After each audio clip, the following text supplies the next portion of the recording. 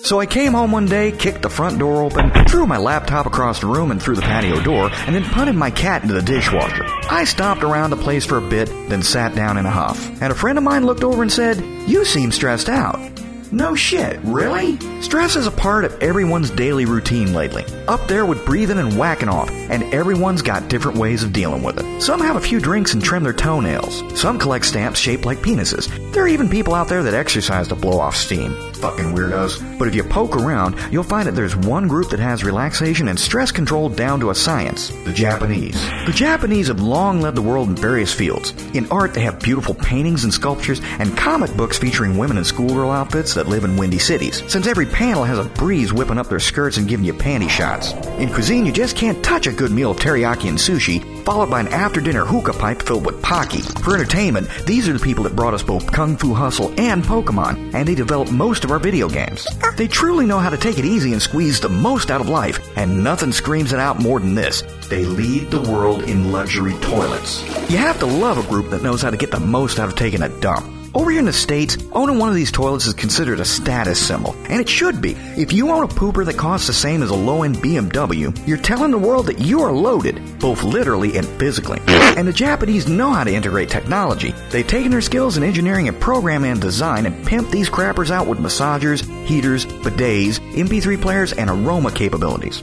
And with upcoming advances in artificial intelligence and Bluetooth, the dream of having the utopian toilet will soon become a reality. I can see the advertising now, kind of like all those new computer ads. Picture if you will. You walk into the bathroom, and the toilet scans you to see if you're an innie or an outie, and judges by your walking speed and posture if you're in need of a number 1 or a number 2. Using all of this information, it sets up the appropriate toilet seat and lid configuration. Running lights set up a flashing pattern beckoning you to take a seat there instead of on the sink again.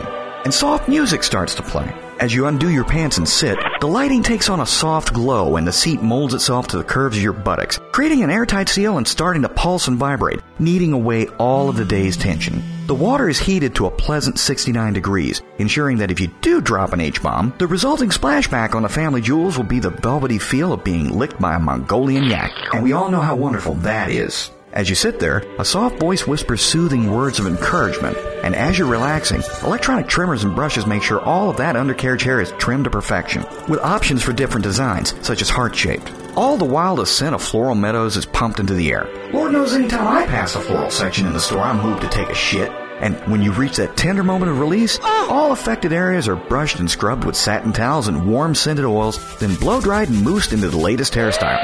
And then finally, as you stand up, your most intimate areas are spritzed with the cologne of your choice, because you never know when Mr. and Mrs. Wright will be hovering right outside the stall, now do you? It's all a dream right now. But with the quality and speed of those Japanese scientists and engineers, the day is right around the corner when taking a dump will instead be a shit worthy of the gods on Mount Olympus. And that shows exactly what's wrong with this country. Here we're working on low-fuel cars and alternate power sources, and the Japanese have locked on the next boon for mankind. If we really ever intend to be one united planet, these are the things we need to work on. Because I'll bet you, if you search your mind, you can't think of one person who's been angry and ready to fight after taking a good shit. If you think I'm wrong, then at the next UN meeting, require the delegates to sit on these super toilets instead of those podium chairs. The world will be singing Love One Another right now, lickety-fucking-split. So this is Pointy Weasel at point.furryhost.com and Movio.com saying that, you have to stop and smell the flowers. If you're running late for work, relax and take your time. And for safety's sake, don't multitask. There is nothing creepier than sitting on a toilet and taking a shit and trying to shave. And if you forget which hand is doing what, you notice you're wiping shaving cream off your face with toilet paper, may as well call in sick, change that razor blade, and pull out the Bactine.